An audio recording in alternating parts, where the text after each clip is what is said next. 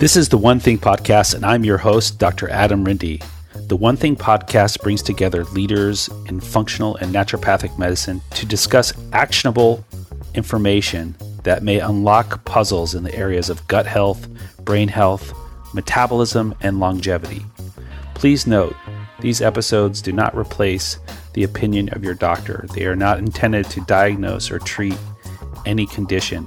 Please discuss this information with your provider and discuss your own unique personal health history before adapting this information. Please subscribe to our episodes so that you can stay on top of the most current information in these areas of medicine. Hey everybody, welcome back to this week's episode. This is your host, Dr. Adam Rindy. I welcome in Dr. Chris Militas with us this week. He was on previously to speak about mitochondrial health. I wanted to have him come back to speak about a topic that is emerging called NAD, or nicotinamide adenine dinucleotide. There are a lot of supplements and also lifestyle suggestions that are being touted to be precursors to NAD. This has become very important in the focus on slowing aging and slowing aging-related diseases. NAD is a cofactor of sirtuin-1, which is a protein in humans that's encoded by the SIRT1 gene. And when this gene is not functioning properly, the aging process can be accelerated. When it is functioning properly and is well supported, it may be involved with slowing the process of aging. A lot of focus has become devoted to this pathway, especially the work of Dr. David Sinclair.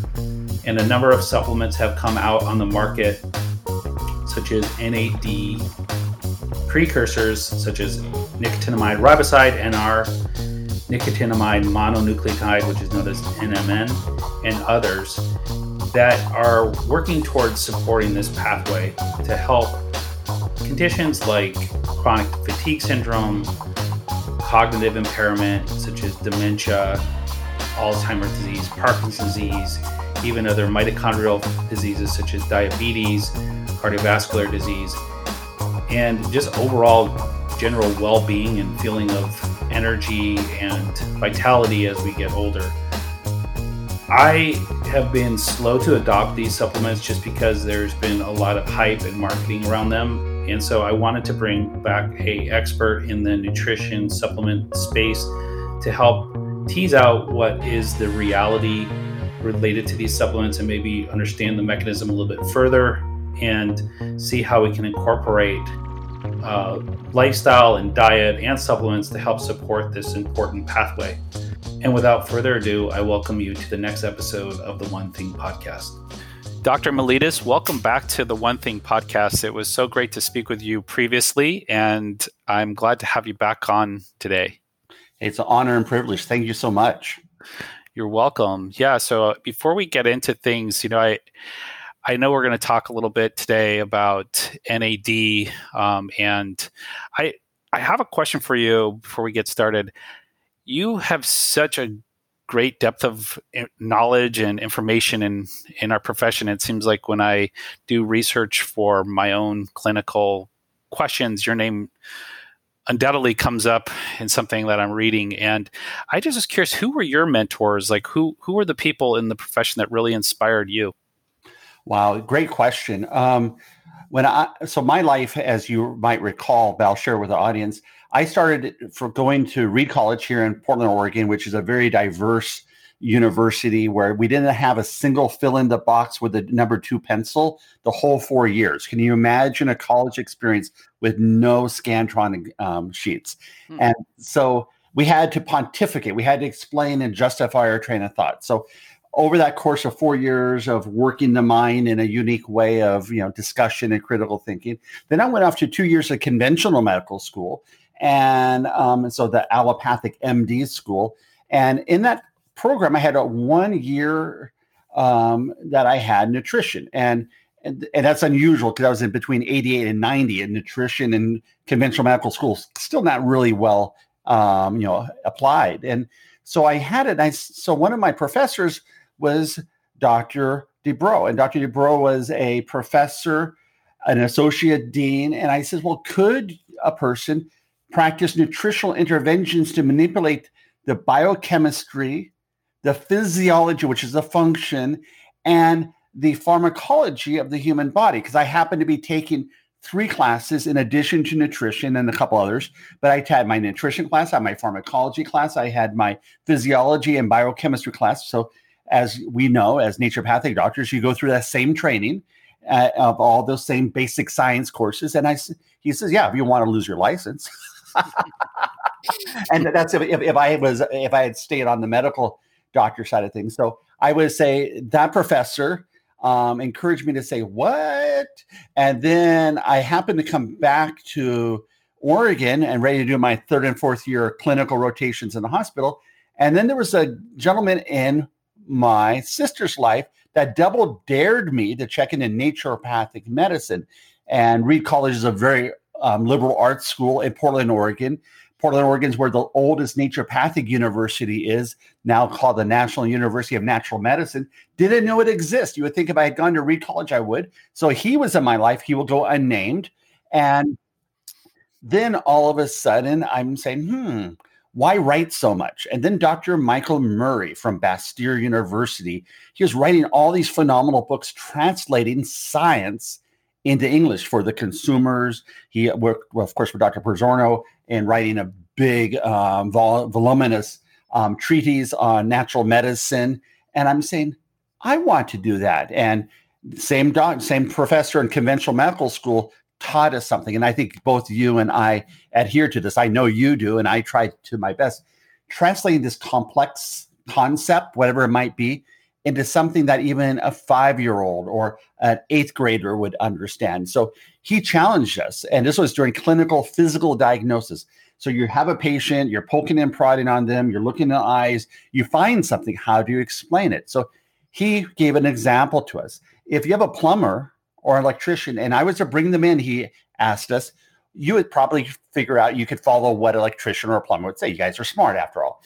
And he said, but if they use their jargon, their trade words, you would have a modest clue of what they're doing. But if they're good at what they do, you'll be able to wire or plumb a house by the time they're done educating you. He says, likewise, your patients, if you can convey a more complex concept, they'll totally get why they should be vested in the outcome and why you're doing something. And that between that, Dr. Michael Murray, and having read all his books and how beautifully he did, I says, hey, a light bulb turned on. And there we go, Thomas Edison. Yes. Wow, that's a really great story. So you left conventional medicine, a conventional medicine path midway. Yeah. And to the chagrin of both my grandfather and my father, God bless both of them, as they're no longer with us on earth. And they're like, you're doing what? Because I was all of a sudden the official heretic.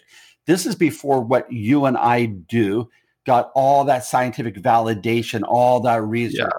This is before Dr. Oz and Andrew Weil and Deepak Chopra and all, you name the litany of people that are now, it's very posh and popular. But we were just ahead of the curve, pioneers, and saying, yeah, I'm going to be an early adopter and adapter. And as a result, we've had more years of helping people, and we're blessed to do it. Yeah. Yeah. Back in 1999, when I decided to go this path, I had a very similar response.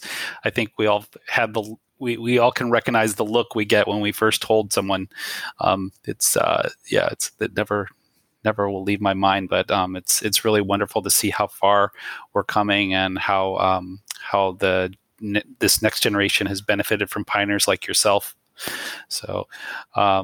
Well, I'd love to kind of set the stage for our discussion today. Can you, first of all, tell us your involvement with this topic, NAD and NADH, and the whole world of looking at the mitochondrial inner workings? Well, certainly. So as a point of disclaimer, I'm an educator for a company called True Niagen. Today, I'm going to be speaking as a clinician and not representing True Niagen. We'll be just two docs talking about what do we do in our clinical practice. But my disclaimer is I'm an educator for True Niagen. And so that's what my disclaimer is. But ultimately, anybody that follows my writing, whether it be the endocannabinoid system, plasmalogen, which I know you did a phenomenal show with Dr. Dan Goodenow and on plasmalogen. And if the audience hasn't listened to that one particular session, a must listen. And then we have NAD, anything the human body expends energy to make on a daily basis. And for millennia before you and I existed on this planet, our ancestors made. It's like, well, we probably want to support that pathway, whether it be going outside and getting vitamin D, or today, NAD, or plasmalogen, or even the endocannabinoid system, another conversation and topic of near passion. But anything mitochondrial related, it's got my eye quickly. So I was like, oh, mitochondria. That's a AA battery that keeps the Energizer Bunny, or in this case, our cells going. The trillions of cells in our body have to have that energy. And I think most of the audience, having followed you for so long, know that when we're about 30 years old, we make about 65 kilograms of ATP per day. And for those that are metrically challenged, that's about 143 pounds per day. Yes, I said per day of ATP.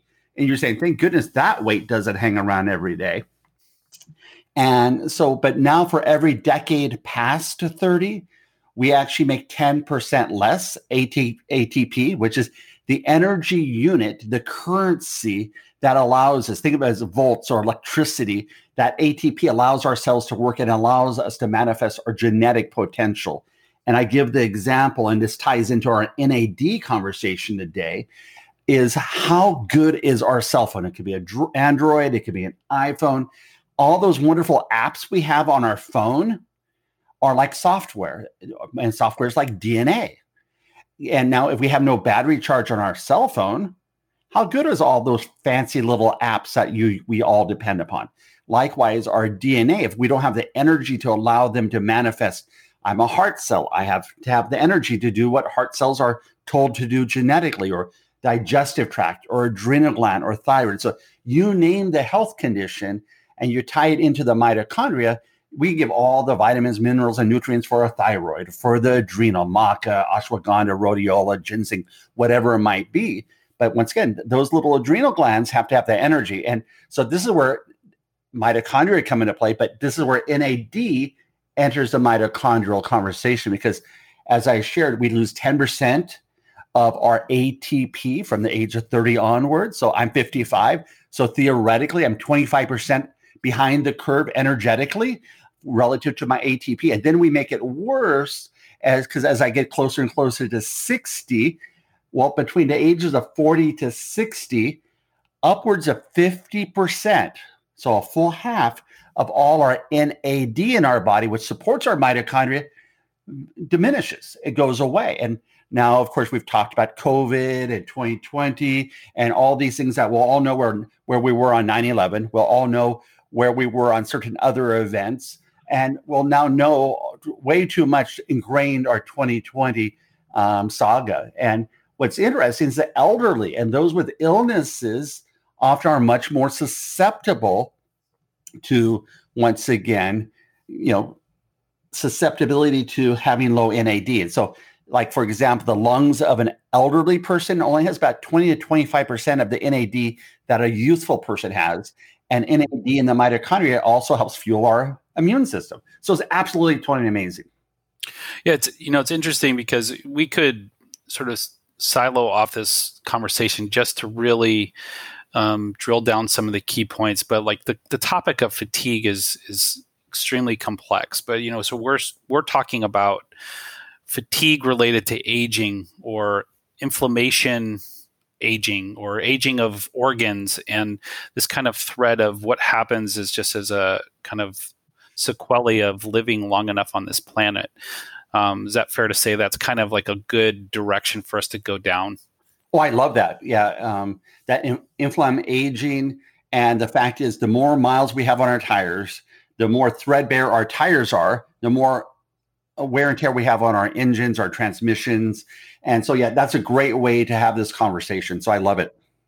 Yeah. So we've talked about some of these concepts already, but I'd like to just kind of go through and define a few things. So I think for people to follow what we're talking about, so NAD is what, and what is NADH? I think talking and comparing these two molecules is really important. Well, certainly. So NAD and NADH both naturally occur within the body. This is something our body allocates, uses as a resource, and without sufficient NAD, and as a result, the production of NADH, we wouldn't have the ability to talk, to think, to digest, to taste, to do anything. We wouldn't be non-existent. We'd be the unplugged telephone or the unplugged battery. So the NAD molecule is just very simply a molecule in our body. But beyond that, the NAD and NADH are things which are very hard to supplement. And rather, we have to support the innate ability to continue to build that NAD. And so what we want to do is we want to build that NAD with a capacity. And so that's really going to be the nature of our conversations. What can you or I or the listening audience do in terms of, supporting that? Because it's going to diminish with time. That's invariable. Our mitochondria are going to diminish. But now how do we do that? So this is, the concept like NAD to NADH ratio, right? So there's this concept that over time, this ratio is affected by aging. And this leads to aging-related, is one of the factors in age-relating problems. Can you just speak briefly about like NAD, NADH ratio? Yeah, so the nicotinamide adenine dinucleotide, or better, easier said, NAD. And we're looking at how much of that do we have opposed to how much of it has been utilized with the NADH. So we need to have that precursor molecule ready for what's called oxidation and phosphorylation. And it gets complex with the peroxisomes and the mitochondria, various parts of the body, which luckily we never have to think about because they're always working behind the scenes. But when we go through the reaction process of oxygen in the mitochondria, then we start seeing the adding of that H group, or so NAD to NADH. I want to support innate higher levels of NAD as a reservoir, or as I like to say with my patients, squirreling away the nuts for winter. And just like when I talk to them about vitamin D levels, I want to know where people's vitamin D levels are late December or late September, because that's how many nuts the squirrel has been able to squirrel away. Or in this case, this is our natural reserve of vitamin D before we enter the winter season. But in the case of NAD, it's not so seasonal. It's a year-round event. But if we get an infection in our body, our NAD levels start plummeting because our immune system starts to utilize them. So certain life events cause us to have that NADH ratio totally go wonky and leaves us wanting for, why am I so tired, or why didn't I bounce back? So some of us genetically have the ability to sustain healthier NAD levels, just like some of us have the ability to sustain healthier hormone levels even as we age, or adrenal function. And some of us are more susceptible because we're worn out, we're tired, we're overfed, undernourished, overworked, and our body in general is basically making it through the day. We're dog paddling. So supporting those levels are critical. And right before we started talking about a patient of yours that came in, which had chronic fatigue. And that's kind of how you really got into NAD. Maybe you want to share that story, because it's really interesting that there are so many reasons why a person, myself, if I came to you, I have a list. I can say, doc, and if I was in your neighborhood, I'd become your patient, to be honest with you, because I'm like, wow, this guy's smart. And I'm serious, but I'm like, okay, Chris, you're a naturopathic doctor. Why do you have this list of symptoms? And why do you have this list of concerns? Because, well, I work 70 to 80 hours a week. Bad advice. Don't sleep as much as I should. Once again, do what I say, not what I do kind of approach. And it's like, wow.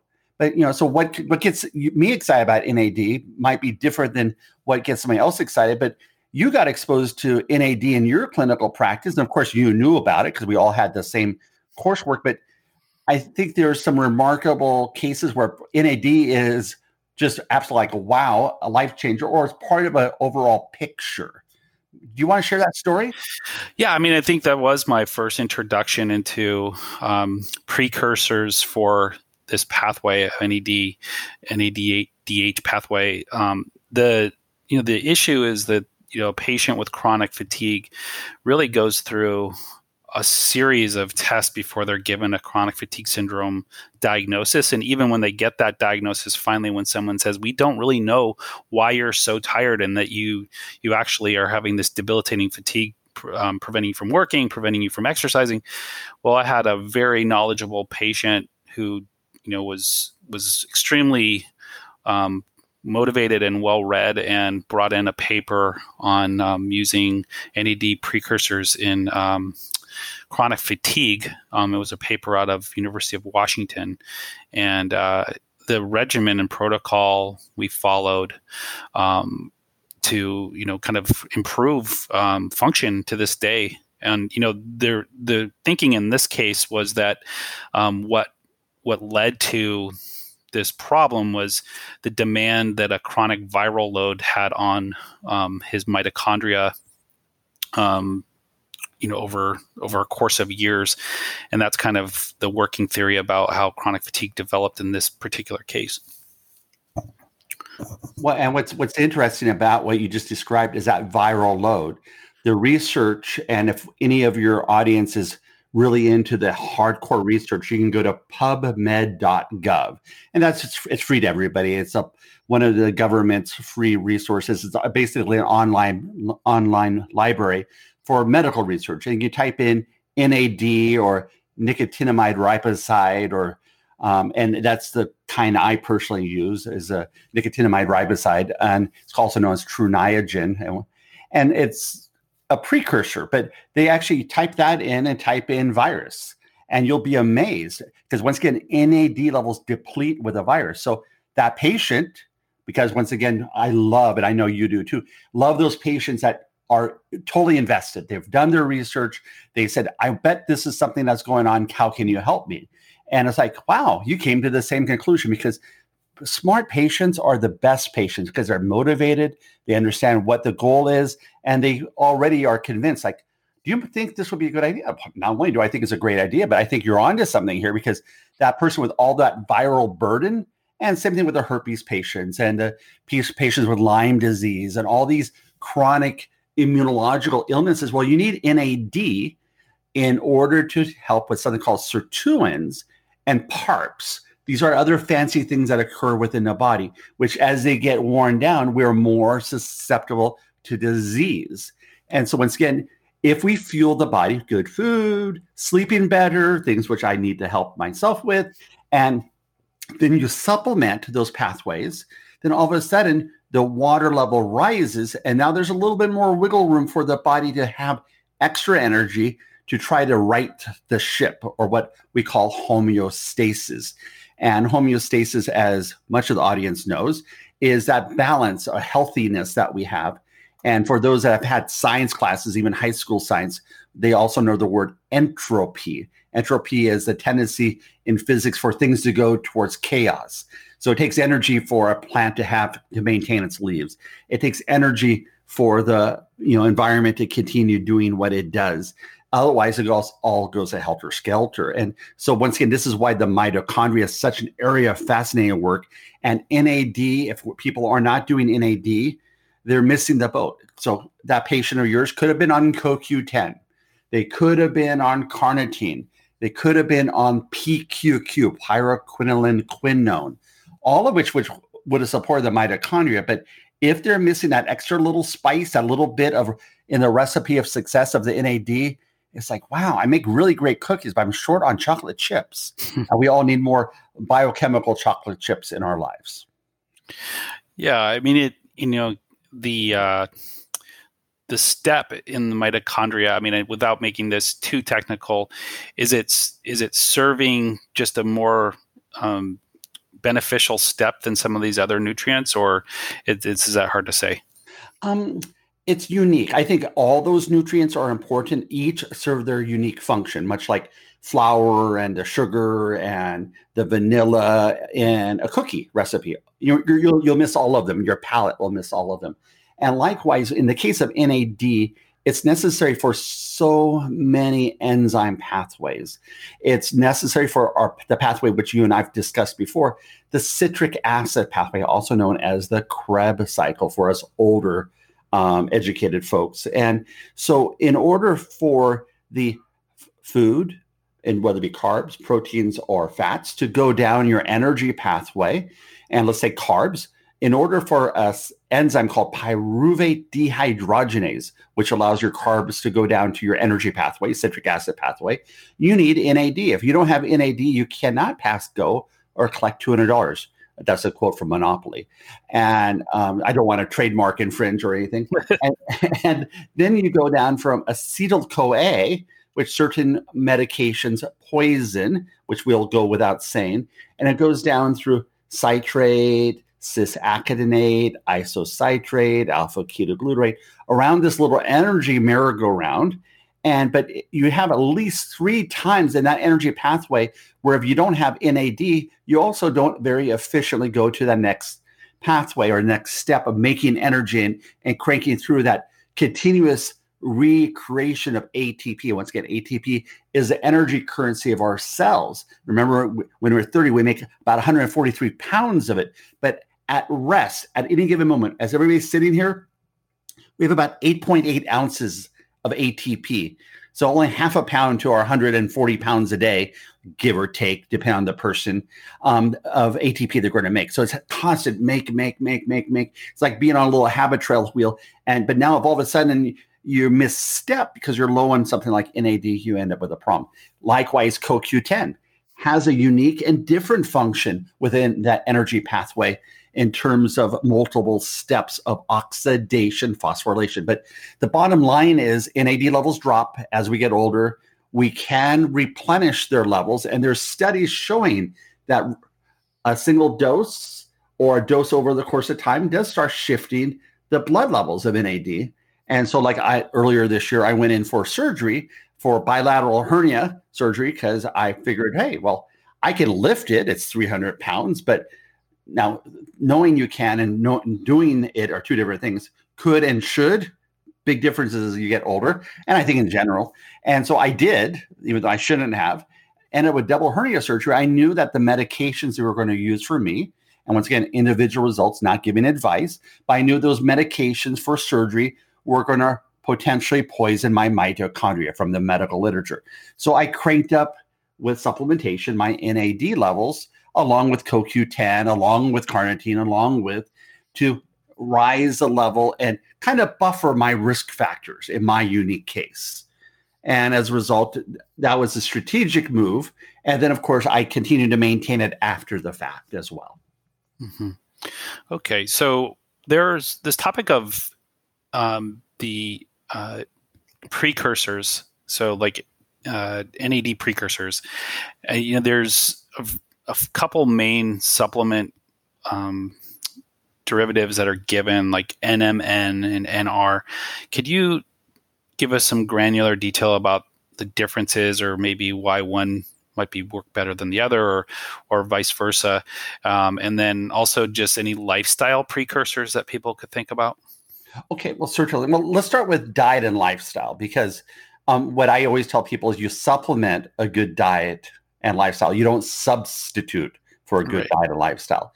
So what we want to do is we want to be eating our fresh fruits and vegetables as close to what great-great-great-grandmother would have eaten in terms of organic, avoid the dirty dozen foods, focus on the clean 15, buy organic as you can afford it. And then you want to consider making sure you're exercising, but not over-exercising. And I've actually had young 30-year-olds with 8-packs, not just 6-packs, 8-packs end up in the ER and ICU with rhamulomyolysis, or rupturing of their muscles. Their muscles are now poisoned because they've tore it up too much in CrossFit, for example. So too much of a good thing. Just because they could doesn't mean they should. So balancing and always listen to your body, and the concept of no pain, no gain, of course, old school train of thought. Don't over exercise your body. And so, but a good exercise regime that's tolerable and sustainable helps with NAD levels. Calorie restriction, and this is where that intermittent fasting comes into play, can be helpful. Now, if a person's really sickly and really tired, or have chronic fatigue, that might not be a consideration short term, because calorie restriction might be, just they literally barely make it from meal to meal energy wise, because their energy pathways are so askew. And then we want to diminish the utilization of NAD. So we want to minimize our toxins. And like with all that wildfire smoke we have had up here in the Pacific Northwest and throughout California and Colorado and elsewhere, because once again, smoke has no geographical territory or boundaries it adheres to.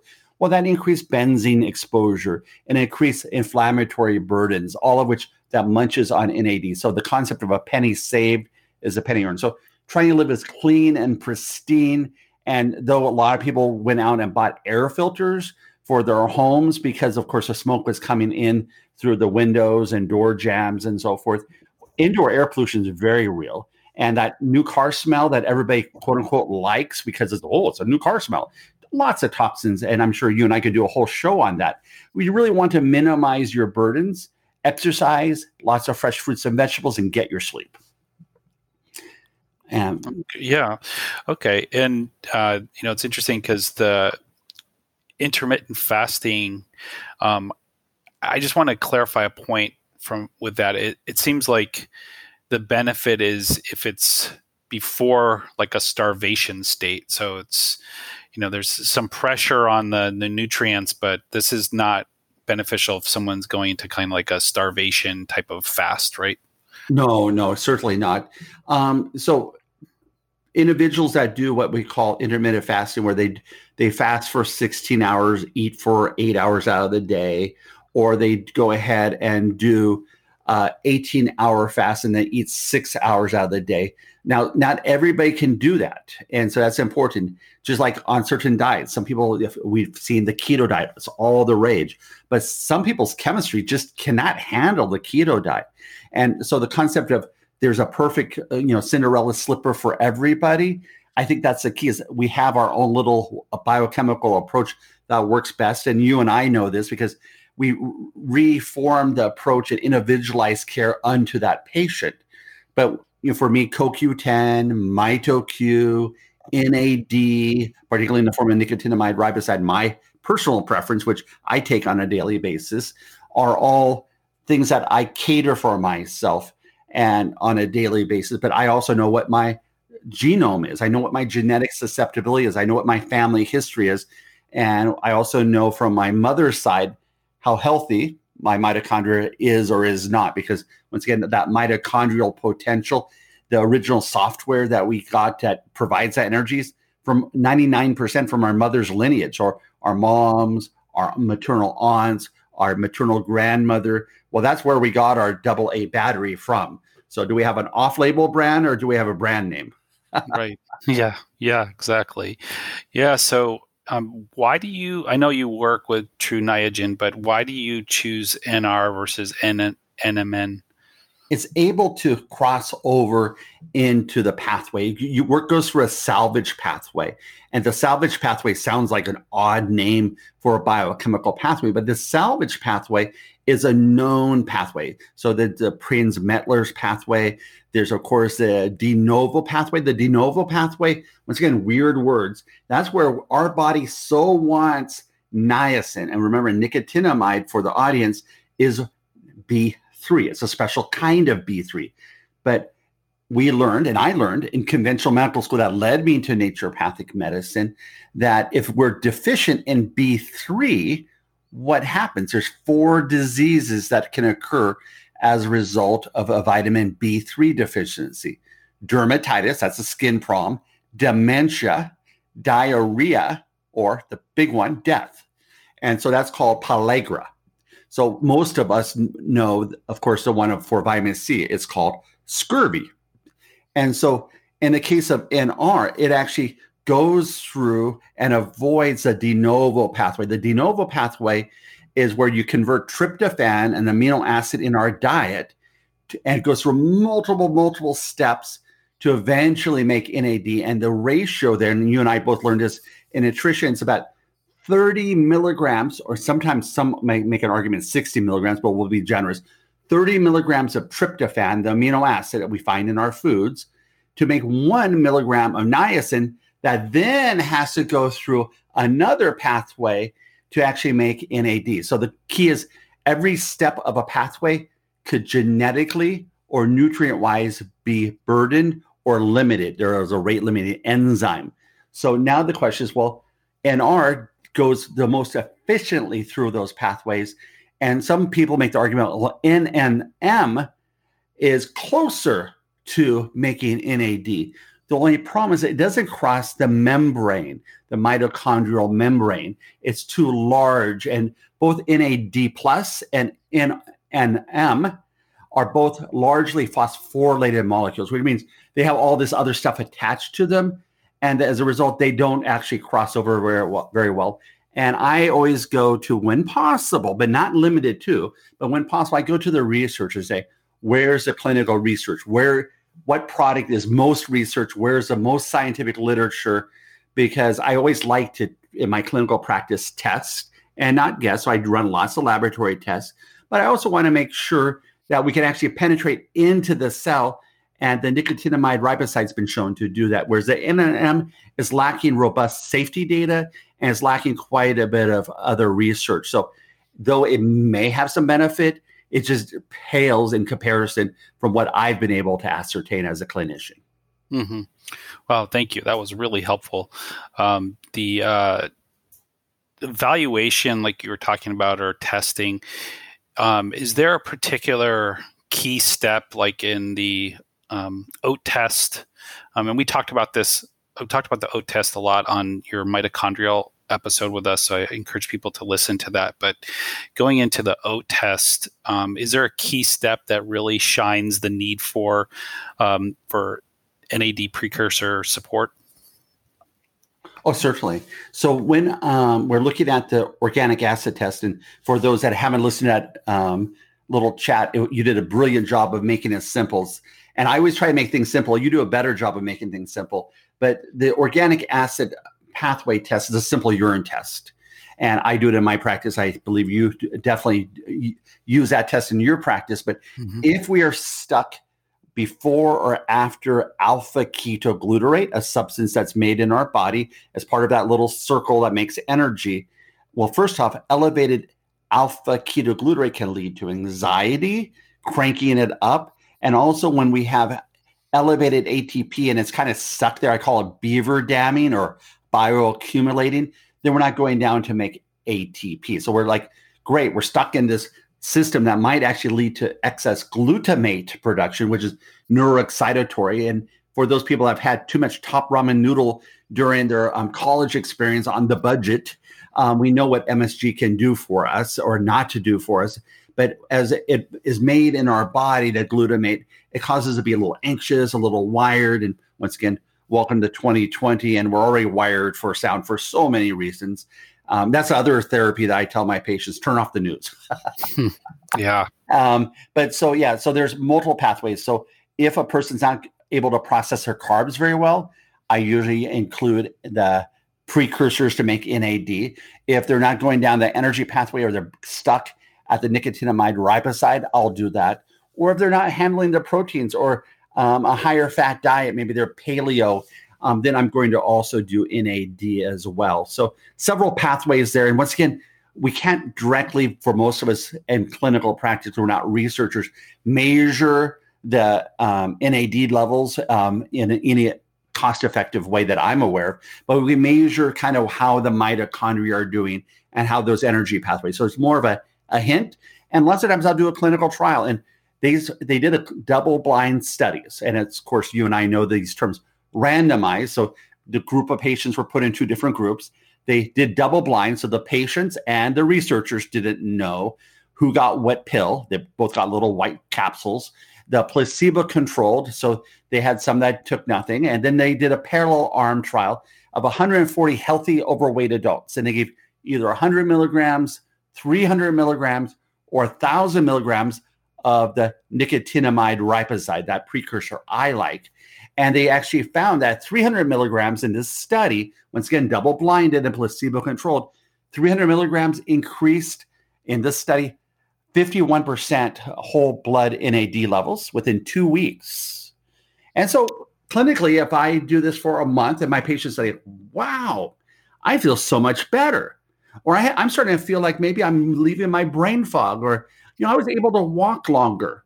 Because one of the problems that we have with mitochondrial dysfunction or low energy is what we call lack of exercise tolerance, or we lack endurance. We get really tired and we're worn out for days because we kind of spend all our nuts, going back to the squirrel analogy, on a big squirrel party, and now we have to replenish our nuts. And so we have to kind of go ahead and support that NAD level. And then that same study showed 1,000 milligrams per day led to 142% increase in NAD. Once again, that's with the nicotinamide riboside. So it's very, very interesting, to say the least, that there's studies out there. And when and if there's studies out there on N&M like that, which right now they're not, let alone as abundant, then I would say, okay, well, that would be a consideration too.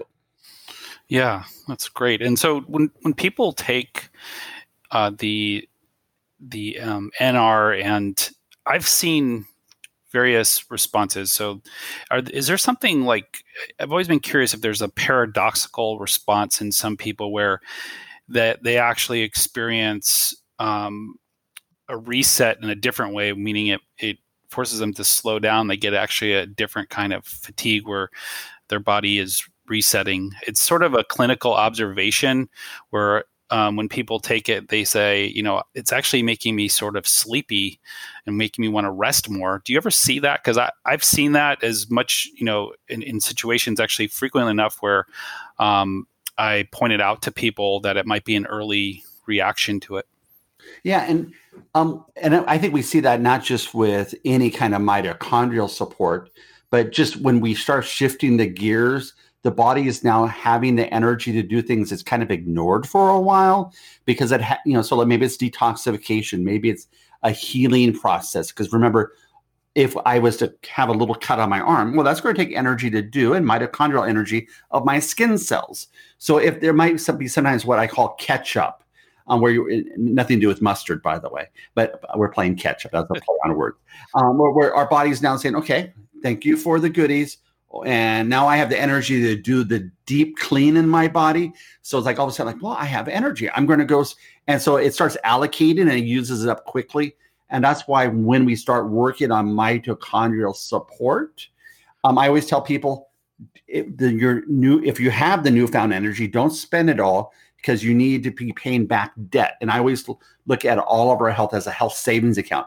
How's your credits versus your debits?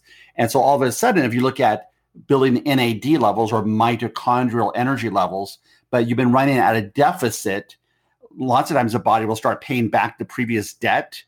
And it's just like, okay, well, I don't have any more energy. But you have a sense that something's better.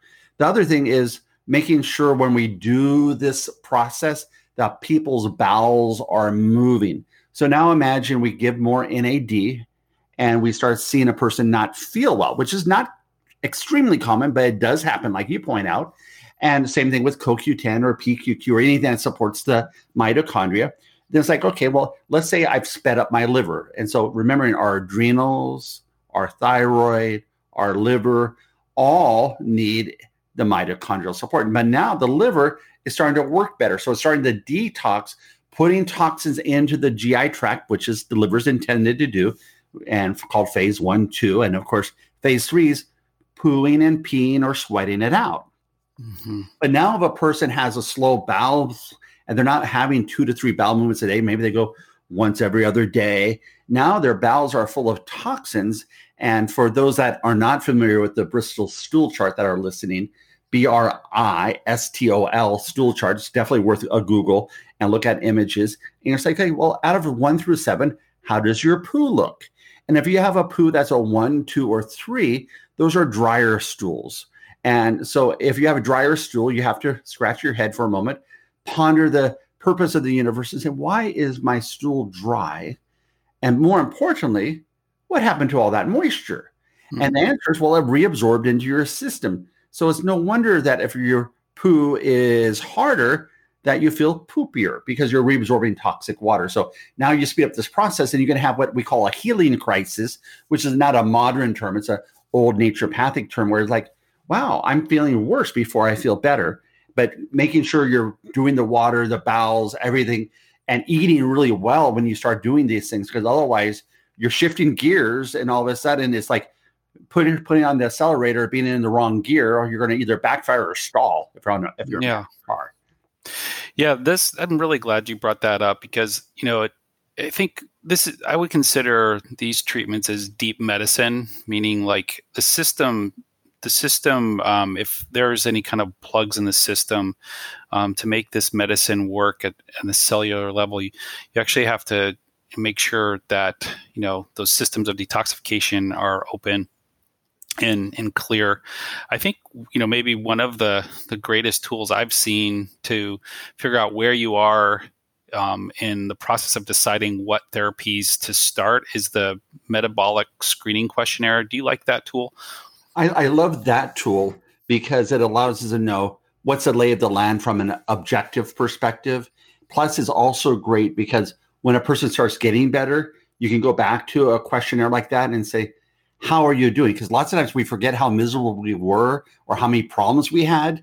And go back 3 months or something oh, wow, I did have that, and that. But we often forget that we were there and that we're actually doing better. And I'll ask a patient, so, okay, you have all these different challenges. Let's work on them. And I'll write down, I say, please write down 3 to 5 things you want to work on. And so they'll say, I have a headache, I get bloated, I get whatever. And then I'll ask them 3 months or 6 months. So how do you think you're doing? Oh, I don't know if I made any progress. I said, well, let's look at the 3 to 5 things you came in complaining about. So how's your headaches? Well, now that you mention, I'm really not having headaches like I used to. And so how's your digestion? Well, actually, now that I think about it, my significant other doesn't even say that I have gas like I used to. But once again, we forget that, we're looking for minutia, but we forget that, hey, we've improved. So I love the questionnaires. Yeah.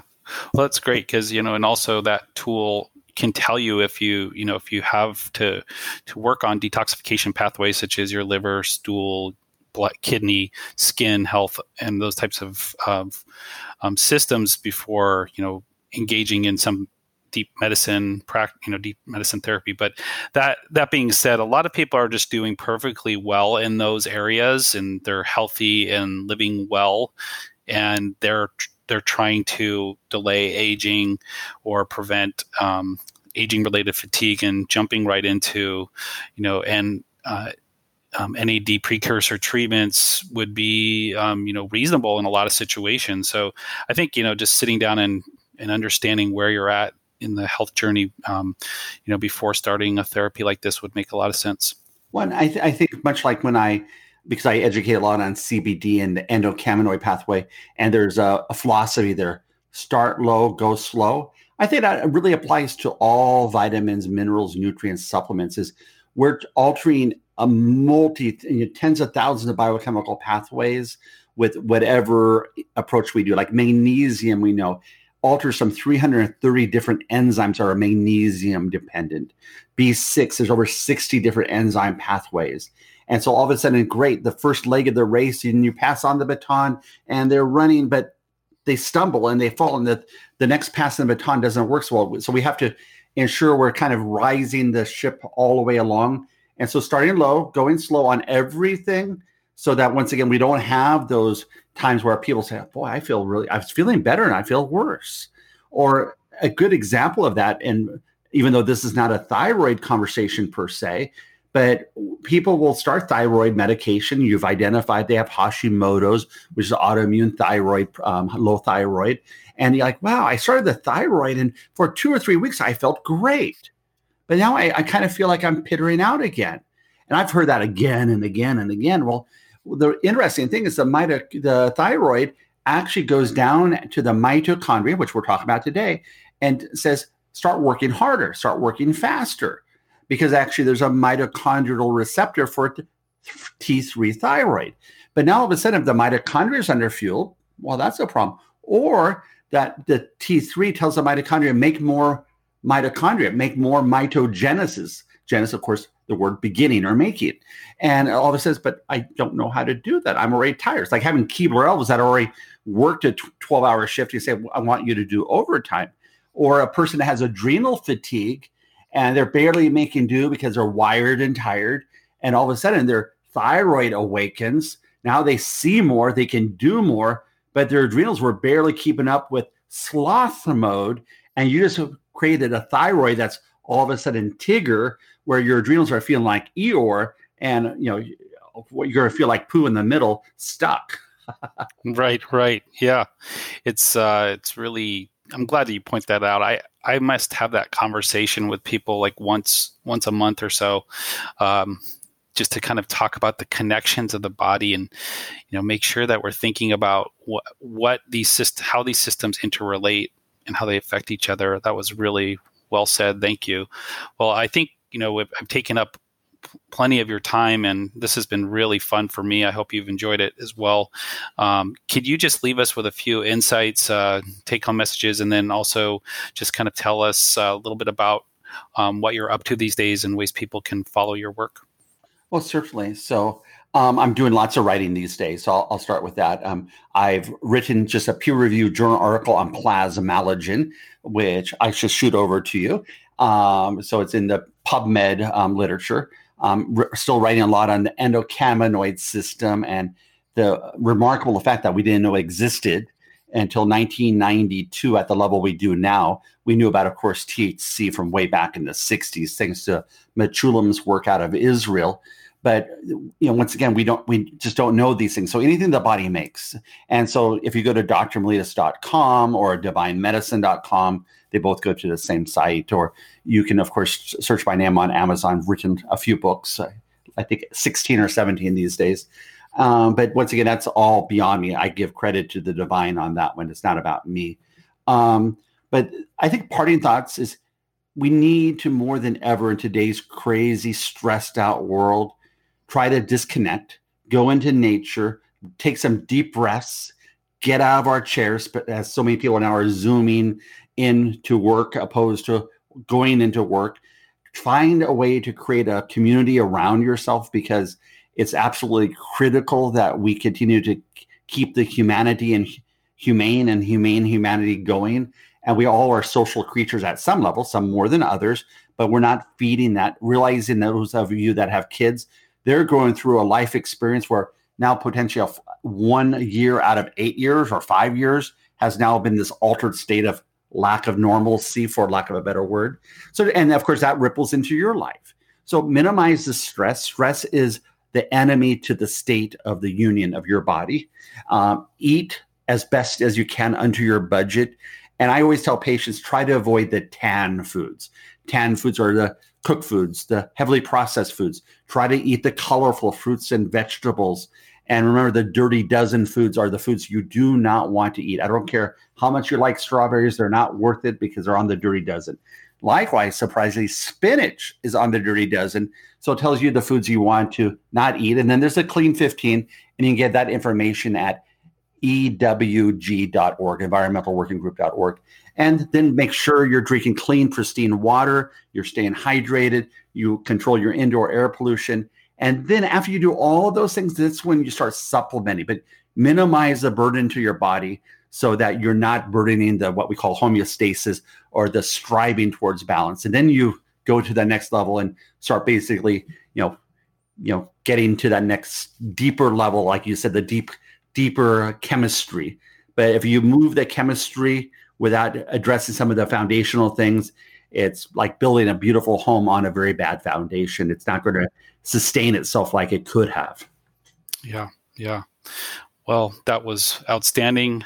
Once again, you're one of my favorite guests to have on the podcast, and I would love to reach out to you again if that's okay, and continue these wonderful conversations we're having. Well, I applaud you, and thanks for having this platform. Thanks for educating so many thousands and thousands of people. And I just hope everybody shares the message, because we are now the messengers in today's world of too much information. Healthy, positive, proactive messages are the medicines that's going to help our sanity and also humanity. Healthier human beings are happier human beings, and happier human beings make it a safer and more pleasant environment for all of us. Excellent. Thank you so much, Dr. Miletus. Hey, thank you. Thank you so much for tuning in to this week's episode of the One Thing Podcast. Please share these episodes with your friends, loved ones, colleagues, patients, healthcare providers, anyone who you feel might benefit from hearing these informative interviews. we tend to learn best from people sharing things with us. That's often the first time it's introduced. So don't hesitate if the content of these episodes reminded you of someone that might benefit from it. Forward the episode to them, and I'm sure they'll either appreciate it or be appreciative that you've thought of them. So once again, we'll look forward to seeing you next episode on the One Thing podcast. And again, much appreciation for you being here with me.